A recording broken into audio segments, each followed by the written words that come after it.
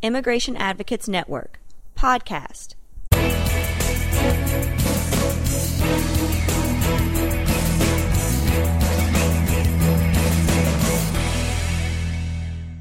Welcome to the Immigration Advocates Network interview with Eric Cohen, Executive Director of the Immigrant Legal Resource Center. Hello, Eric. Hello, how are you doing? Fine, thank you. Today, Eric is going to talk about citizenship for children. Eric, why don't you go ahead and tell us a little bit about the Immigrant Legal Resource Center, your work, your background, and your expertise on this subject matter. Sure. So as you said, I'm the Executive Director of the Immigrant Legal Resource Center. I'm also an attorney. The Immigrant Legal Resource Center, or ILRC as we call it, is a national resource center on all sorts of issues of immigration law and policy for low-income and working-class immigrants. We're also on the advisory committee for IAN. We've been around since 1979, and we're one of the foremost providers of training, technical assistance, and providing publications on all sorts of immigration law for, as I said before, low-income and working-class immigrants. And specifically on naturalization and citizenship for children, which we grouped together as a project, we produced the first comprehensive naturalization citizenship manual in history in the United States, and it's called the Naturalization and U.S. Citizenship, the Essential Legal Guide. And we're now in the 11th edition. It's probably the most widely used naturalization manual among nonprofits in the country. And that manual is really a good Bible for all sorts of naturalization issues, including citizenship issues like derivation of citizenship, acquisition of citizenship, and Section 322 citizenship, which are the ways that most children become citizens who are born in another country. And I personally head up all of our naturalization and citizenship efforts, including the derivation, acquisition, and Section 322 citizenship for children areas. Thanks, Eric. And I should mention that Immigrant Legal Resource Center is a partner within the Immigration Advocates Network, and that you coordinate our library resources online on citizenship. That's right. And for those people listening, you can log on to IAN. If you're not a member, you can apply to be a member. It's free. And you can access the whole library, especially the charts on charts on derivation and acquisition of citizenship. And we'll be talking about those a little later on during the interview. So why is it important to understand this area of law? You know, that's a really good question. And I have really two basic answers. The first one is going to be a little more theoretical, and the second one a little more practical. In order to strengthen our democracy and be a more full-fledged democracy, we need to have as many participants in the United States engaging in a democracy. And often people abroad are sitting on the sidelines. People born abroad, are sitting on the sidelines.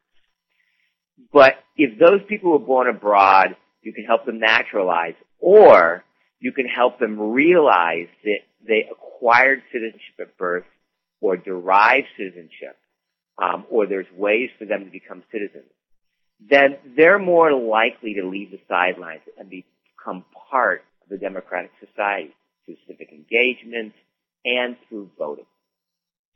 So that's more the theoretical reason why it's important to know this area of law, citizens for children. Practically, people want to know where they stand. They want to know, are they a green card holder? Are they undocumented? Are they U.S. citizens? People want to know, and we need to, as practitioners, be able to provide them those answers. Additionally, when a client comes to you and says, I need help in getting a green card, or I need help in getting a visitor's visa, or I need help in getting my student visa reauthorized, it's important to note that if that person is already a U.S. citizen, you can't help them do that. What you can help them do is prove it. And there are a lot of people running around who are U.S. citizens and don't know it. In fact, my very first client, when I was in law school, in a clinical program in law school, we went up to do bonds hearings up in San Francisco in the court. And my very first client was in deportation proceedings because he had been arrested and convicted of a crime. He had his green card. He was going to be deported. And we found out in a 5-minute interview that this guy was actually a U.S. citizen and didn't know it. He wasn't dumb. It's just that the laws can be a little bit arcane on citizenship for children. And it turns out he had derived citizenship when he was about 16. And so he couldn't be deported. We went, we proved that he was a citizen by getting his U.S. passport, and the judge dismissed the case, and he walked out of the courtroom. So it's really important that everyone understand, and with working with any client, that you always want to look to see if they acquired or derived citizenship at some point in time. Because if they did, that's the release that you should be looking towards. Not naturalizing the person, not getting the person a green card, not trying to defend the person in deportation proceedings. I note there was a recently issued circuit court decision in which an attorney was found to have provided ineffective assistance of counsel for failing to investigate a client's potential claim for citizenship. And, my heart went out to him because it would not necessarily have occurred to me to ask those questions and make those inquiries. Yeah, that's a really, really good point, and it's so vital to ask these, and it takes very, very little time.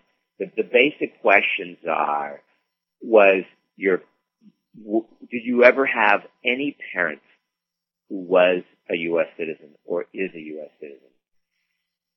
Or did you have any grandparent who was a U.S. citizen or is a U.S. citizen? Those are two basic questions. And if the answer to no is no to all those, well, they didn't acquire or derive citizenship at birth or through derivation. And so you don't need to ask any more questions. If they answered yes to any of those, then you have to start going through the whole analysis of whether they might have acquired or derived citizenship. Yeah, let's talk about that. What are the ways that children become citizens, whether acquired or derived, and how are they different? So there are actually 4 ways that a child can become a U.S. citizen. The one that we're not going to talk about today, which is most common, is they're born in the United States. So I want to make sure that everyone knew that, obviously. But the 3 ways when we talk about citizens for children are really 3 things. They're called acquisition of citizenship, derivation of citizenship, and Section 322 citizenship. So let's talk about acquisition of citizenship first.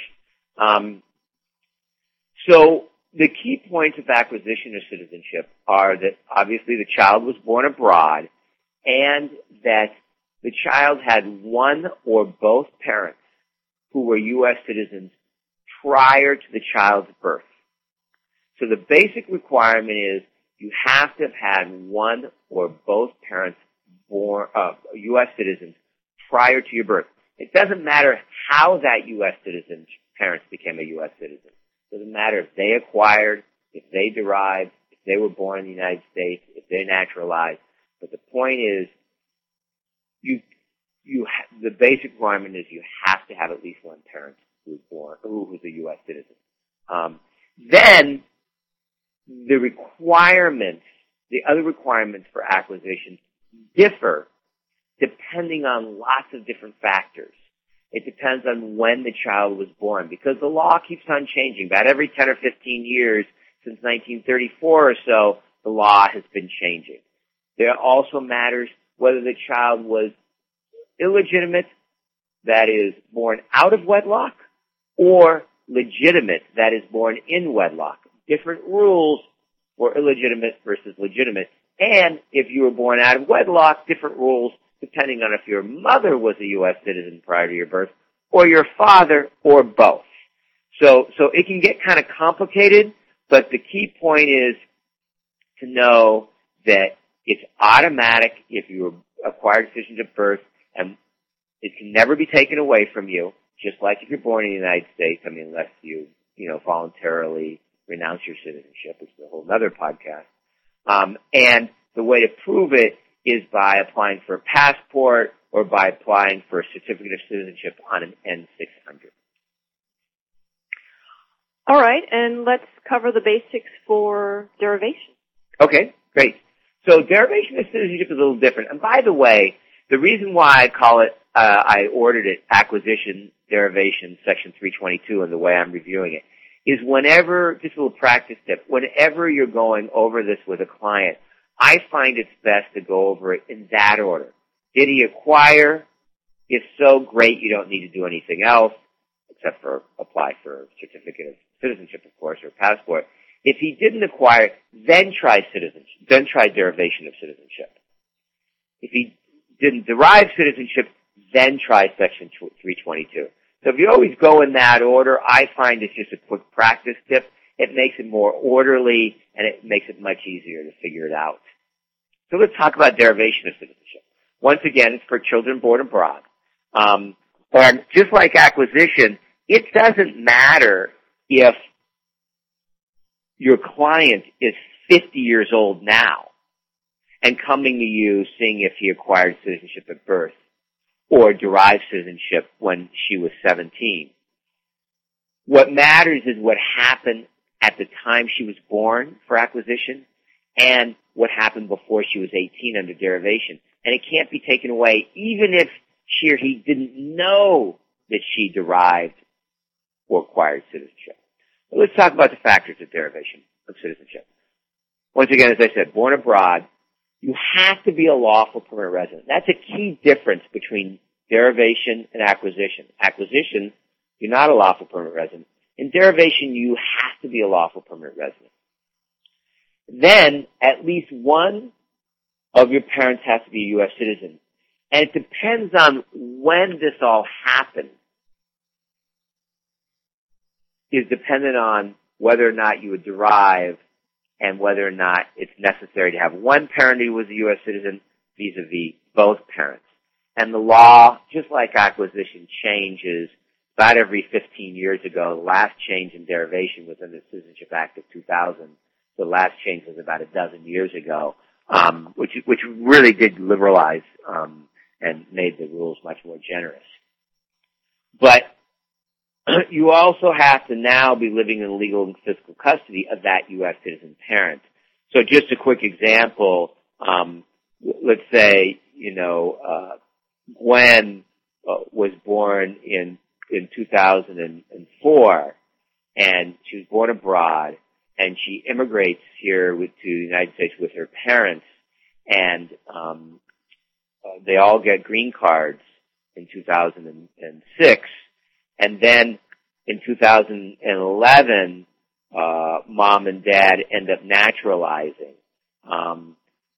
Gwen, if she's living in the legal and physical custody of mom and dad, is automatically a U.S. citizen under derivation. So because Gwen's not allowed to apply for citizenship, no child is allowed to apply for naturalization, I should say. You have to be at least 18. But this derivation gives an opportunity for children under 18 who are lawful permanent residents to derive citizenship through their parents' application, through their parents' status. Excellent. Now, does it matter how a child obtains that legal permanent resident status? I mean, you have described a very sort of typical route, but does it ever happen that someone has legal permanent resident status and it's through a means other than family, and looking back finds that he or she is able to derive? Well, that's a good question. It doesn't matter how you obtained your lawful permanent residence, but most children obtain their lawful permanent residence through their parents. Not all, but most. Either through the parents' petition of them or through someone else's family petition of a parent, and then the child gets to come on to that petition as well. But let's take a scenario, a hypothetical scenario. So let's say the child was 15 and actually came here illegally and ended up obtaining asylum. It was from a Central American country or Eastern European country or African country, and it ended up obtaining asylum at 15. And let's say that child became a lawful permanent resident at 17. Well, if for some other reason mom or dad naturalized before the child turned 18 and the child was living in legal physical custody of the dad or of the parents who became a U.S. citizen, then yes, that would be fine. That child would have derived citizenship as well. It's just not those scenarios don't happen that often, but yes, it's possible. Right. And how about the Section 322 process? Yeah, so the Section 322 process is a newer process. There was an old Section 322, but it was updated in 2000 with the Citizenship Act of 2000. And this is something that I always preface with the fact that you're hardly ever going to see a Section 322 candidate walk into your office. And the reason why is I call it the Expatriate Citizenship Act. And it's because the requirements are such that it's only for children who are under 18 now and are living abroad in the legal and physical custody with a U.S. citizen parent. So it isn't for kids who are living here. It's for kids who are living abroad with their U.S. citizen parent. It's my understanding that there are a bunch of people in France who tried to encourage, who pushed this through. But there are a lot of expats in France who are U.S. citizens and figured out that they wanted their children to become citizens. Their children were under 18, but they didn't have a method because they didn't acquire it at birth for some reason. Because they didn't fulfill all the requirements that were required at birth. That was the reason. But the parents weren't ready to move to the United States and immigrate the child because their lives were in another country, in France. And so what this law allows, it allows the parent to facilitate citizenship for a child as long as the parent's a U.S. citizen, the child is living in legal and physical custody of the parent. And the kicker is that the child has to do all this before her 18th birthday. It's not automatic. She has to have an interview and be sworn in unless the CIS waives the interview.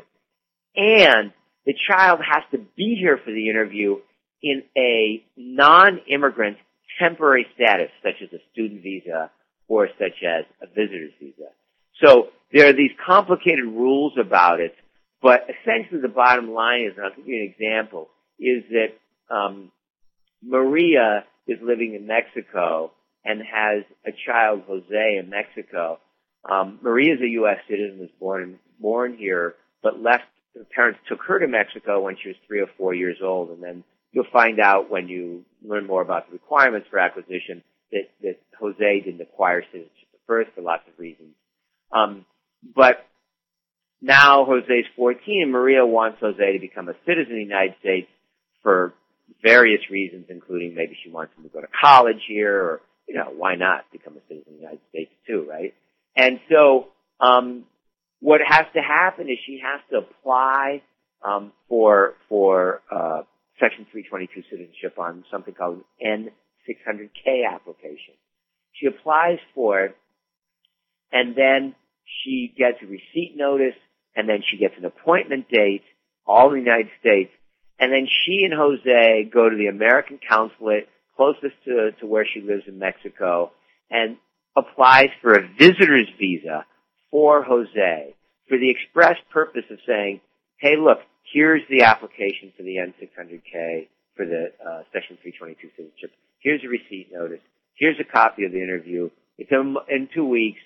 Can you please give us this visitor's visa? They're supposed to, and I've heard some consulates aren't doing this, but they're supposed to give a visitor's visa for a month or so that Jose, with mom, because he's only 14, comes to the United States, has his interview, and is granted citizenship under Section 322 of the Immigration and Nationality Act. Then what Jose does is up to him. If he decides to stay in the United States, that's between him and his mother. He's now a U.S. citizen. If he decides to return to Mexico, that's up to him. He's a Mexican citizen too. He was born there. So that's Section 322. Very different from derivation and from acquisition. And you won't see many instances of it because people don't want in your office asking for it because those people are in France or Mexico or Egypt or wherever. Yeah, right. I've never had a case like this. Have you? No, I have been asked a lot of questions about it, and the scenarios I've seen are that aunt is coming into the office. So Jose's aunt, who lives in Stockton, California, or New York City, comes into your office and says, so my sister wants to help my nephew, her son, gets citizenship. Is there anything we can do about this? And that's the way I've heard of it coming up. Well, it's good to know. You've mentioned that some of the requirements for acquisition and derivation vary depending on age and timing of application. Let's talk a little bit about how you discern, what rules apply where. So we have these cheat sheets. I call them cheat sheets, right? And we have developed over the years, probably over the last 20 years, pretty comprehensive charts on citizenship for children. And these charts can be found on the IAN website in the Naturalization Library. We have three charts, chart A, B, and C. Charts A and B are for acquisition, and chart C is for derivation. And what these charts do is they summarize the legal requirements for each time period in which you might be able to qualify for either acquisition or derivation. Why are there two charts for acquisition? One is for children born in wedlock, that is legitimate children, and the other is for children born out of wedlock. But really these charts are, we think, the best way to process this information and to determine whether or not your client acquired citizenship at birth or derived it. Even if your client is now 70 years old, you go back to the old chart, old part of the chart, and see if maybe he or she acquired or derived back when he was born 70 years ago. Yeah, I've always relied on your charts. Thank you for putting that together. Another issue I want to talk just quickly about the charts, if I could, is we lawyers love footnotes for some reason. And these charts have a bunch of footnotes. And I really encourage people, not for light reading, but for when they figure out their analysis of a client situation, to always look at the charts. It's because the charts can help define, not the charts, I mean the footnotes. The footnotes can help define what the chart, what the legal requirement really means. Because there's been a lot of litigation over the years, like the case you had mentioned previously during this interview. There's been a lot of litigation defining some of the terms, and some of the constitutional issues involved in citizenship for children, because there's been a lot of litigation over equal protection arguments. There's been a lot of litigation around some of these charts talk about illegitimate versus legitimate. They talk about whether or not there's been a legal separation of the parents, which could determine one of the factors which could determine whether or not the child acquired or derived citizenship. So very important to look at these footnotes. And one of the charts, chart C on derivation, has about 40 footnotes. So I just wanted to give a plug for the footnotes in this case. Thank you. So what are some of the situations in which these cases arise? Can you give us some examples? Yeah, for sure. What we're finding more and more of a lot of these situations is in the criminal law context, actually, unfortunately. And what we're finding is that a lot of federal public defenders are asking a lot of these questions and litigating a lot of these cases, because what's happening is someone is being charged with and then convicted of a crime, and they're serving their prison sentence, whether that crime be drug sales or burglary, whatever it is. They're serving their prison sentence, and then they're ending up being put in the removal proceedings and deported. And then what happens is they have a family here. They've been here for a long time, if not most of their lives, close to most of their lives, and they end up sneaking back across the border illegally because they've been deported. And then what happens is they get caught, and once again they are back in the realm of the criminal justice system, and the federal public defender is defending them because they're being charged with felony re-entry, felony illegal re-entry in the United States, and they might have a prison sentence of 3 years just because they re-entered the United States illegally after deportation. But the best defense is that they're U.S. citizens. right? And so what's happening is there are some people who fall in this category who were U.S. citizens and didn't know it, and some people who maybe were U.S. citizens and it needs to be litigated because of some of the blurriness of the legal requirements. So that's one way that is coming up a lot. Interesting.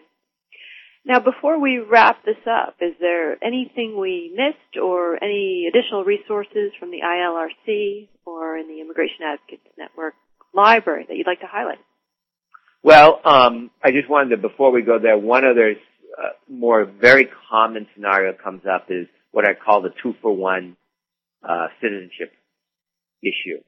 So it's really important that when you're helping people naturalize, adults naturalize, that you inquire about their children and you point out to them that these children are going to become citizens automatically when the parents naturalize, and then once they naturalize, once they have the interview and their oath and they're sworn in, that you encourage them to come back to you and then to apply for a passport or an N-600 certificate of citizenship for their children. So you get a 2-for-1, the children at the same time as the parents. But having said that, the only two things that I want to highlight that we've talked about already are, A, use these charts. Now, some people like to go back to the original statutes, and you can do that. We have an old-timer practitioner who works with us who's wonderful, and that's his way of doing things. If you do that, more power to you. But most people rely on the charts, and the charts are pretty good. Other people, like Kurzban, that he has charts which are good too. Actually, I think the Department of State has charts too. So there are lots of charts floating around, and if everyone finds mistakes in ours, I'd love to be told about them. You can get through to us through Ian, but I'd love to be told about the mistakes because they're very complicated and sometimes people make mistakes. The other thing I'd like to mention is something that Pat mentioned before, that it's really, really important to always figure out acquisition and derivation for any client, especially clients in removal proceedings, because you don't want your client being removed who's already a U.S. citizen.